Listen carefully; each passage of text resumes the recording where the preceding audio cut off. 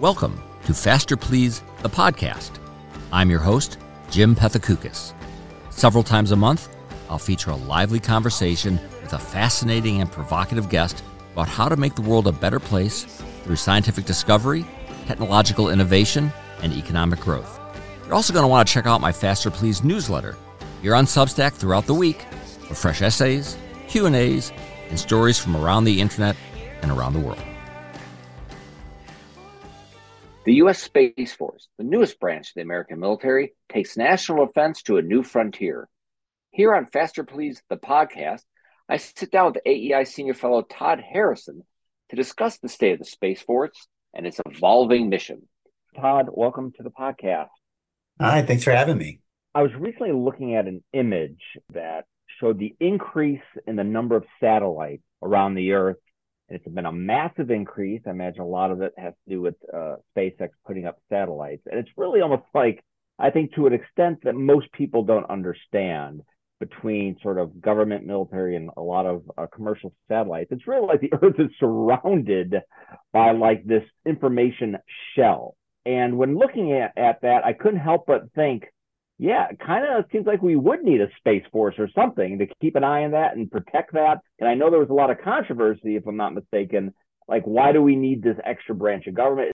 Is that controversy about why we need a Space Force, is that still like an active issue? And what are your thoughts? To start with where you started, yes, the number of satellites in space has been growing literally exponentially in the past few years.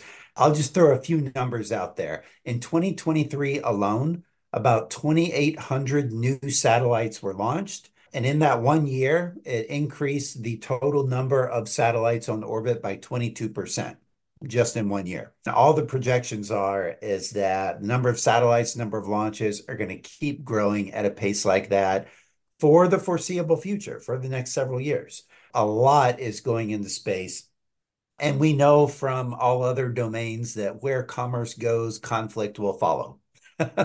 And we are seeing that in space as well. Like the Navy protecting the shipping lanes. Yeah, exactly. So we know that to a certain extent, that's inevitable. There will be points of contention, points of conflict. But we've already seen that in space, just with the military dimension of our space capabilities. Back in 2007, I think a lot of the world woke up to the fact that space is a contested environment when the Chinese tested an anti-satellite weapon, which, by the way, produced thousands of pieces of space debris that are still in orbit today. More than 2,600 pieces of debris are still in orbit from that one Chinese ASAT test. And of course, that was just one demonstration of counter space capabilities. Space has been a contested warfighting domain really since the beginning of the space age. The first anti-satellite test was in 1959. And so it has become increasingly important for economic reasons, but also for military reasons. Now, when the Space Force debate kicked into high gear, I think it took a lot of people who weren't involved in military space. I think it took a lot of people by surprise that we were having this debate. Yeah, it really seemed like it came out of nowhere, I think, probably for 99% of people who aren't professionals, again, tracking the issue. Yeah, so in reality, that debate, it started in the 1990s. And there was a senator from up in New Hampshire who had written a journal article basically talking about, hey, we need to separate space into its own military service.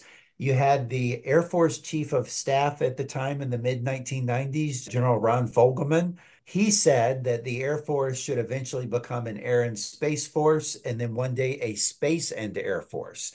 So you had the seeds of it happening in the 90s.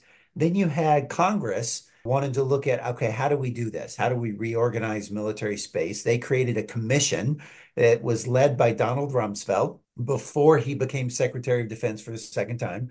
That commission issued its report in 2001, and it recommended a bunch of reforms, but it said in the midterm, in 5 to 10 years, we should create a separate military service for space, something like a Space Corps. Nothing happened, even though Rumsfeld then became Secretary of Defense. We kind of took our focus off of it for a while. There were a few other studies that went on. And then in 2016, two members of Congress, a Republican and a Democrat, Mike Rogers and Jim Cooper, who are on the House Armed Services Committee, they took this issue up. They got so fed up with oversight of looking at how the Air Force was shortchanging space in many ways in terms of personnel and training and funding and modernization that they then put a provision into the 2017 National Defense Authorization Act that would have created a Space Corps, they called it, a separate military service for space. And that bill actually passed the full House of Representatives. The Senate did not have a similar provision in their bill, so it died. It didn't make it into law. But then all of a sudden, a couple of years later, President Trump, pretty much out of the blue, floats this idea of creating a space force. And he did it at a rally that was at a Marine Corps base out in California. And for some reason, it caught on with Trump. And then you already had the folks, a bipartisan group in the House of Representatives who had already pushed this. And so it started to gain momentum. It was very controversial at the time. The Secretary of the Air Force at that time was adamantly opposed to it. Eventually, Trump forced it on the civilian establishment at DoD, and Congress ultimately enacted it, and the Space Force became a military service in December, I think December 20th of 2019. Now, there was some question, will the Biden administration keep it? Is this here to stay? It is written into law, so a president cannot unilaterally take it away. And at this point, it's got its own roots in the ground, and the Space Force is not going anywhere. A little bit off topic, but was there a similar debate when they separated the Air Force out of the Army? There was. Yeah, and it lasted for a long time. So you had folks like Billy Mitchell, who were in the Army Air Corps way back before World War II, I think in the late 20s, early 30s. They were advocating for a separate military service for air. And I believe Billy Mitchell actually got court-martialed because he disobeyed orders from a superior about advocating for this with Congress. And so the idea of a separate service for air pretty much died out until World War II hit. And of course, that was a war that we were brought into it by an attack that came from the air. And that really brought air power into full effect in terms of a major component of military power. So then at the end of World War II, the air power advocates got together. They created the Air Force Association to advocate for a separate military service, and they got it in the National Security Reform Act in 1947. I think the Air Force actually stood up in 1948. It took longer, I would argue, a lot more advocacy, and it took a world war, a crisis, to show us how important air was to the military in order for us to actually create an Air Force. Now, I think, thankfully, we did that in advance of a crisis in terms of creating the Space Force. Right now, what the Space Force does is it tracking satellites, tracking and space debris, and is it a monitoring and tracking service? It's not a fighting service yet. Well, yes and no. So a lot of what the Space Force does on a day-to-day basis is they provide space enabling capabilities to the other military services. So if you want to get intelligence, reconnaissance, surveillance from space, you can go to the Space Force. Separately, we have Intel Space that's run through the National Reconnaissance Office. That has not changed its organization. If you want to get GPS, the Space Force runs our GPS constellation of satellites, and they're responsible for defending it against all forms of attack, which it is attacked daily. If you want satellite communications, the Space Force delivers that. If you want missile warning, so the Space Force delivers lots of enabling capabilities for other parts of the military. At the same time, it is tasked with defending those capabilities. And it's not just against kinetic forms of attack where an adversary is literally trying to shoot a satellite out of the sky. I guess that's the first thing that popped in my mind. Too much science fiction, maybe, but well, that is real. That's a real threat. I mean, the truth is, there's not a lot you can do to actively protect against that. At least we don't have a lot of capabilities right now. But the forms of attack we see on a daily basis are cyber, electromagnetic, and other forms of non-kinetic attack, like lasing the sensors on a satellite. You could temporarily or even permanently blind the sensors on a satellite with a laser from an aircraft or from a ground station. I'll give you an example. When Russia invaded Ukraine, at the very beginning of the invasion, one of the first attacks they launched was a space attack. It was cyber. and it was against a commercial space capability. What they did is they exploited a vulnerability previously unknown in Viasat modems. Viasat's a commercial satellite communications company. They had some sort of a vulnerability in their modems. The Russians, through a cyber attack, basically bricked all those modems. They locked them out. The Ukrainian military relied on Viasat for satellite communications. So it locked up all of their terminals right at the beginning. They could not communicate using SATCOM. Incidentally, it locked up lots of Viasat terminals across Europe in that same attack.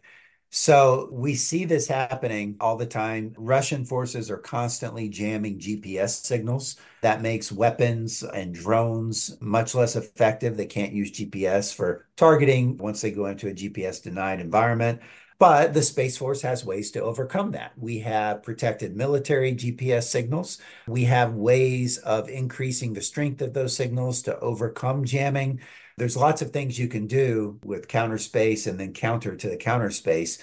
The problem is that we kind of sat on our laurels and admired our advantage in space for a couple of decades and did not make a concerted effort to improve the protection of our space systems and develop our own capability to deny others the advantage of space because others didn't have that same advantage for a long time.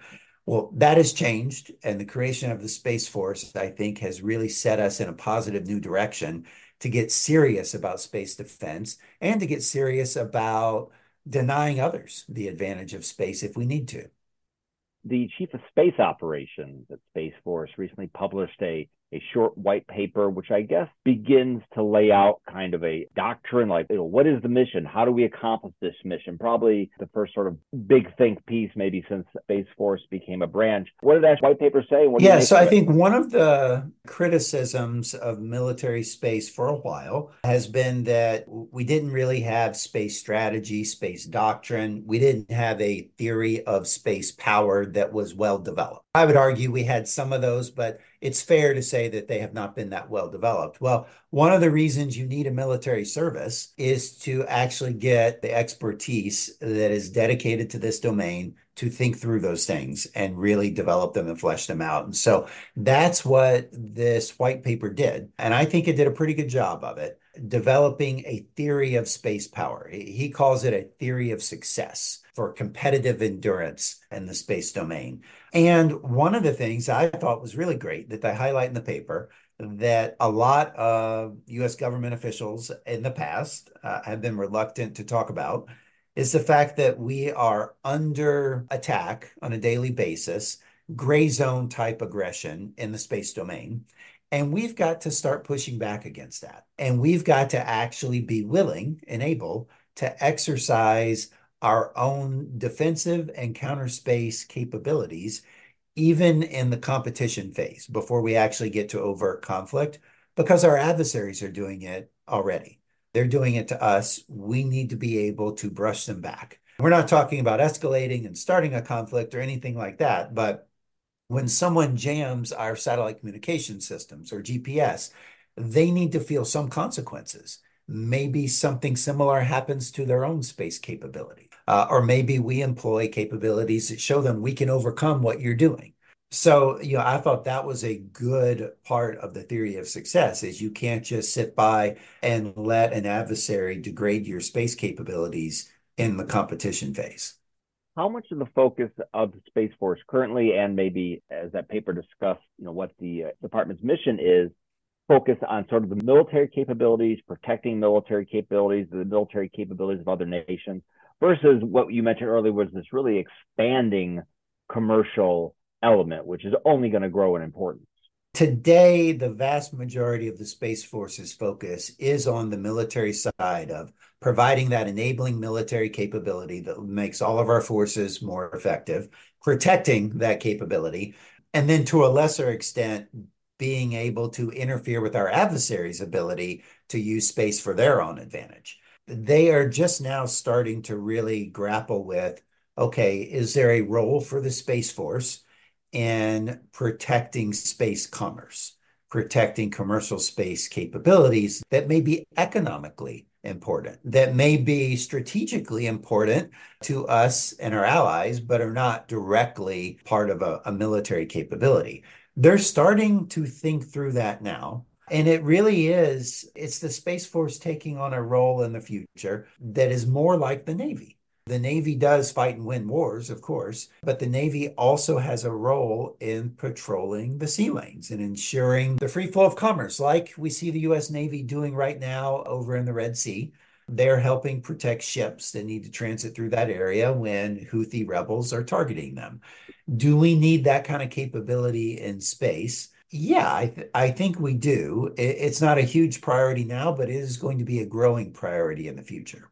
I don't know if such things even currently exist, but if you have satellites that can kill other satellites, do those exist? And does the Space Force run them? Satellites that can kill other satellites, absolutely. That is a thing that exists. A lot of stuff is kept classified. What we know that's unclassified is back in the 1960s and early 70s, the Soviets conducted many tests, a couple of dozen tests of what they call a co-orbital anti-satellite system. That is a satellite that can kill another satellite. And there's still debris in space from some of those tests back in the 60s and 70s. We also know, unclassified, that China and Russia have on-orbit systems that appear to be able to rendezvous with other satellites, get very close. We've seen the Russians deploy a satellite that appeared to fire a projectile at another Russian satellite. Looks like a test of some sort of a co-orbital weapon. So yes, those capabilities are out there. They do exist. We've never seen a capability like that used in conflict, though. Not yet, but we know they exist. Looking forward a decade, one can imagine a lot more satellites, multiple space platforms, maybe some run by the private sector, maybe others not. One could imagine permanent or semi-permanent installations on the moon from different countries. Are plans being made to protect those things? And would the Space Force be the one protecting them? If you have a conflict between the Chinese military installation on the moon and the American, would that be in the Space Force domain? Again, it seems like science fiction, but I don't think it's going to seem like science fiction before too long. Well, that's right. We're not at that point today, but are we going to be at that point in 10, 20, 30 years? Perhaps. There are folks in the Space Force, like in the Chief Scientist's office, that have thought about these things. They published some papers on it. There's no real effort going into that right now, other than kind of thinking about it from an academic perspective. Should that be in the mandate of the Space Force? Well, I think it already is. It's just there's not a need for it yet. And so it's something to keep an eye on. Now, there are some rules, if you will, international agreements that would suggest, okay, some of these things should not happen. Doesn't mean they won't. But for example, the main treaty that governs how nations operate in space is the Outer Space Treaty of 1967. The Outer Space Treaty specifically says that you can't claim territory in space or on any celestial body like the moon or Mars. And it specifically says you cannot put a military installation on any celestial body. So, should China put a military base on the moon, they would be clearly violating the Outer Space Treaty. If China puts a scientific installation that happens to have some military capabilities on it, but they don't call it that, well, what are we going to do? Are we going to call them before the United Nations and complain? Or what if China says, hey, we've put a military installation in this key part of the lunar South Pole where we all believe that there is ice water. And if anyone tries to land anywhere near us, you're going to interfere with our operations. You might kick up dust on us. So we are establishing a keep out zone of some very large area around this installation. I think that there are some concerns that we could be headed in that direction.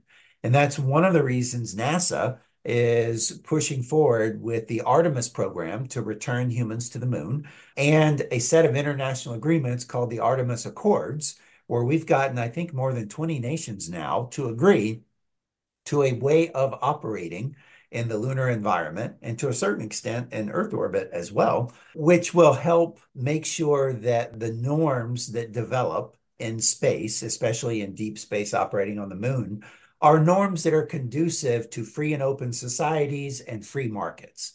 And so I give credit to former NASA administrator Jim Bridenstine in the Trump administration. He came up with the Artemis Accords. I think it was wonderful. I would love to see us go even further, but NASA is still pursuing that and still signing up more countries to the Artemis Accords. And when they sign up to that, they can be part of our effort to go back to moon and the Artemis program. And right now, we are on track to get there and put humans back on the moon before China. I just hope we keep it that way. Let me finish up with a question based on something you've mentioned several times during our conversation, which is space debris and space junk. I see more and more articles about the concerns. How concerned are you about this? How should I think about that issue?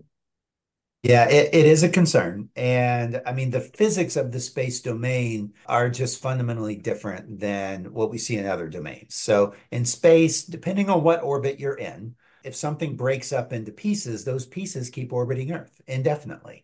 If you are below about 600 kilometers, those pieces of debris, there's a tiny amount of atmospheric drag, and depending on your mass and your surface area and solar weather and stuff, eventually things 600 kilometers and below are going to re-enter the Earth atmosphere and burn up in weeks, months, years. Once you get above about 600 kilometers, things start staying up there much longer. And when you get out to like geostationary orbit, which is 36,000 kilometers above the surface of the Earth, those things aren't coming down ever, not on their own. They're staying up there. The problem is, like, imagine every time there was a shipwreck or a car wreck or a plane crash, that all of the debris kept moving around the Earth forever. Eventually, it adds up. In space, it's a very large volume, yes, but this stuff is whizzing by. If you're in low Earth orbit, you're going around 17,000 miles per hour constantly. And so you've got close approach after close approach, day after day. And then you run the risk of debris or debris hitting other satellites and then creating more debris and then increasing the odds that this happens again and again. The movie Gravity gave a dramatic effect to this. I was thinking about that scene as you're explaining this. Yeah. The timeline was very compressed in that movie, but something like that, the Kessler syndrome, is theoretically possible in the space domain. So we do have to watch out for it. Debris is collecting, particularly in low Earth orbit above 600 kilometers, and ASAT tests are not helpful at all to that. So one of the things the Biden administration did is they instituted a unilateral moratorium on anti-satellite testing by the United States. Well, it's easy for us to do. We didn't need to do any anti-satellite tests anymore because we already know we can do that. We have effective capabilities, and we wouldn't want to use kinetic anti-satellite attacks anyway because it would hurt our own systems. We have been going around trying to get other countries to sign up to that as well, to a moratorium on ASAT testing. It's a good first step, but really you need Russia and China. They need to sign up to not do that anymore. And India conducted a kinetic ASAT test back in, I think, 2019. So those are the countries we really need to get on board with that. But there's a lot of accidental debris production that happens as well. When countries leave a spent rocket body up in orbit and then something happens, a lot of times they leave their fuel tanks pressurized or they leave batteries on there. After 5, 10 years in orbit, sometimes these things explode randomly, and then that creates a debris field. So there's more that we can do to kind of reach international agreements about just being smart stewards of the space domain. There are companies out there that are trying to work on technologies to clean up space debris. It's very hard. That is not something that's on the immediate horizon, but those are all efforts that should be ongoing. It is something to be concerned about. And actually, to circle back to the chief of space operations and his theory of success, his white paper, that's one of the tensions that he highlights in there, is that we want to use space for military advantage, including being able to deny other countries the ability to use space. But at the same time, we want to be good stewards of the space domain. And so there's an inherent tension in between those two objectives. And that's the needle that the Space Force is trying to thread. One final question, and you may have no answer for it. We were to track a large space object headed toward Earth. Whose job would it be to stop it?